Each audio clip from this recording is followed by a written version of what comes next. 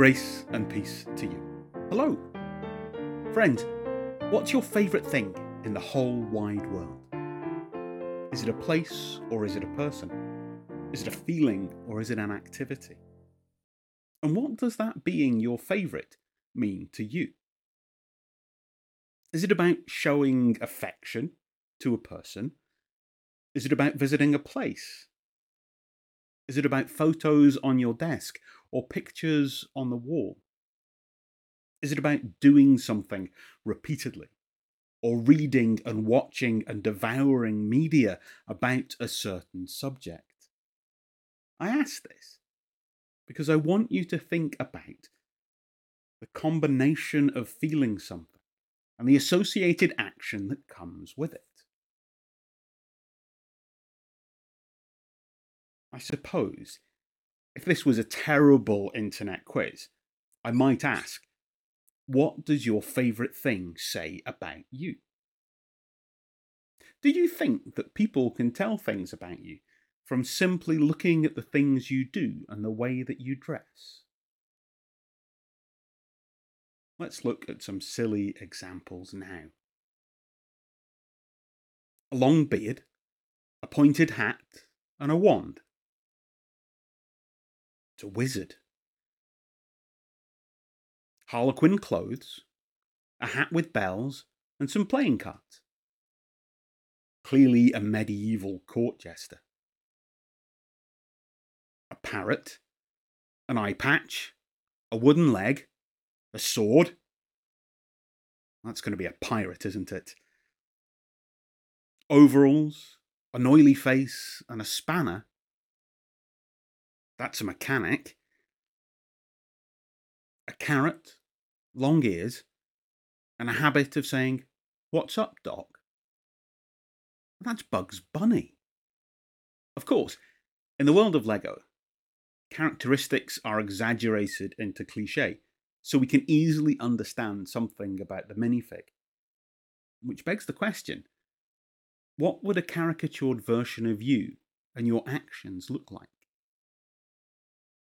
What would a caricatured version of a Christian look like? In our reading today, we're going to hear some of the first chapter of Peter's letter. A letter that was part of a back and forth, but we only have one side of the story. This is a letter that asks about what it looks like to believe in God. So, my very dear friends, don't get thrown off course. Every desirable and beneficial gift comes out of heaven. The gifts are rivers of light cascading down from the Father of light. There is nothing deceitful in God, nothing two-faced, nothing fickle. He brought us to life using the true word, shows us off as the crown of all his creatures. Post this at all the intersections, dear friend. Lead with your ears, follow up with your tongue, and let anger straggle along in the rear. God's righteousness doesn't grow from human anger. So throw all spoiled virtue and cancerous evil in the garbage. In simple humanity, let our gardener, God, landscape you with the word, making a salvation garden in your life. Don't fool yourself into thinking that you are a listener when you're anything but, letting the word go in one ear and out the other. Act on what you hear.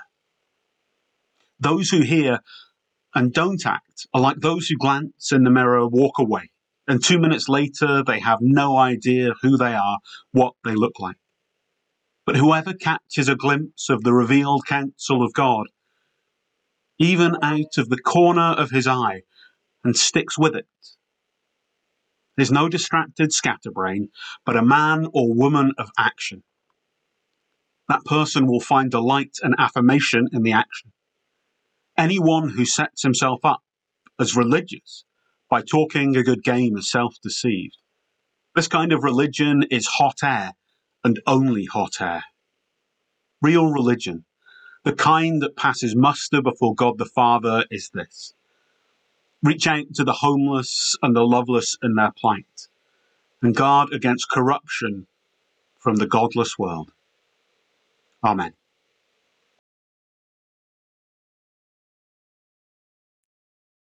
This is our first week of 5 weeks in touching on the surface of the letter of James. The letter of James appears to have been written to encourage Christian Jews not to revert to violence in their response to injustice and poverty, but rather they're encouraged to stay focused on doing good and following the wisdom of God and not the wisdom of the world. And it's with that context that we come to it today.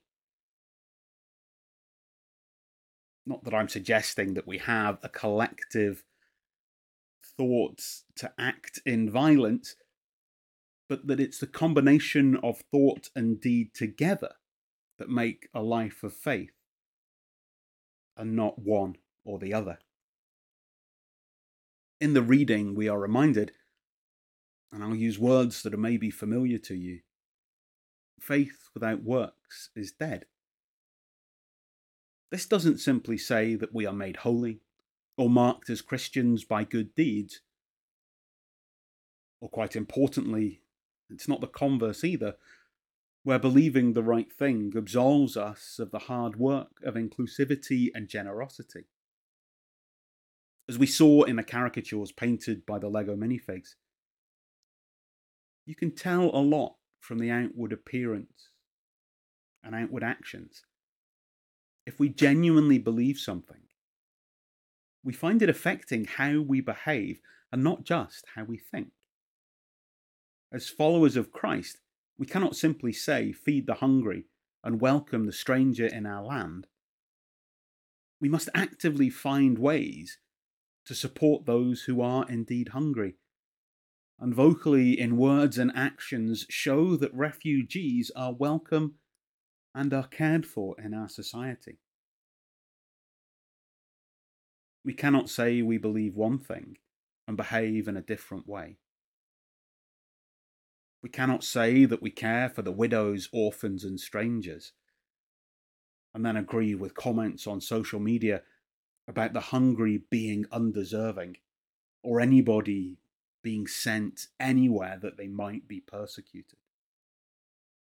Our reading today reminds us that we need to listen to God through our sacred texts, that we need to hear the nudges of the Holy Spirit in our life and respond in ways that show that we believe what we have heard. If someone was making a minifig of you, what would be your defining characteristic? Go and hear the divine. Go and act accordingly. Go and characterize love in the world.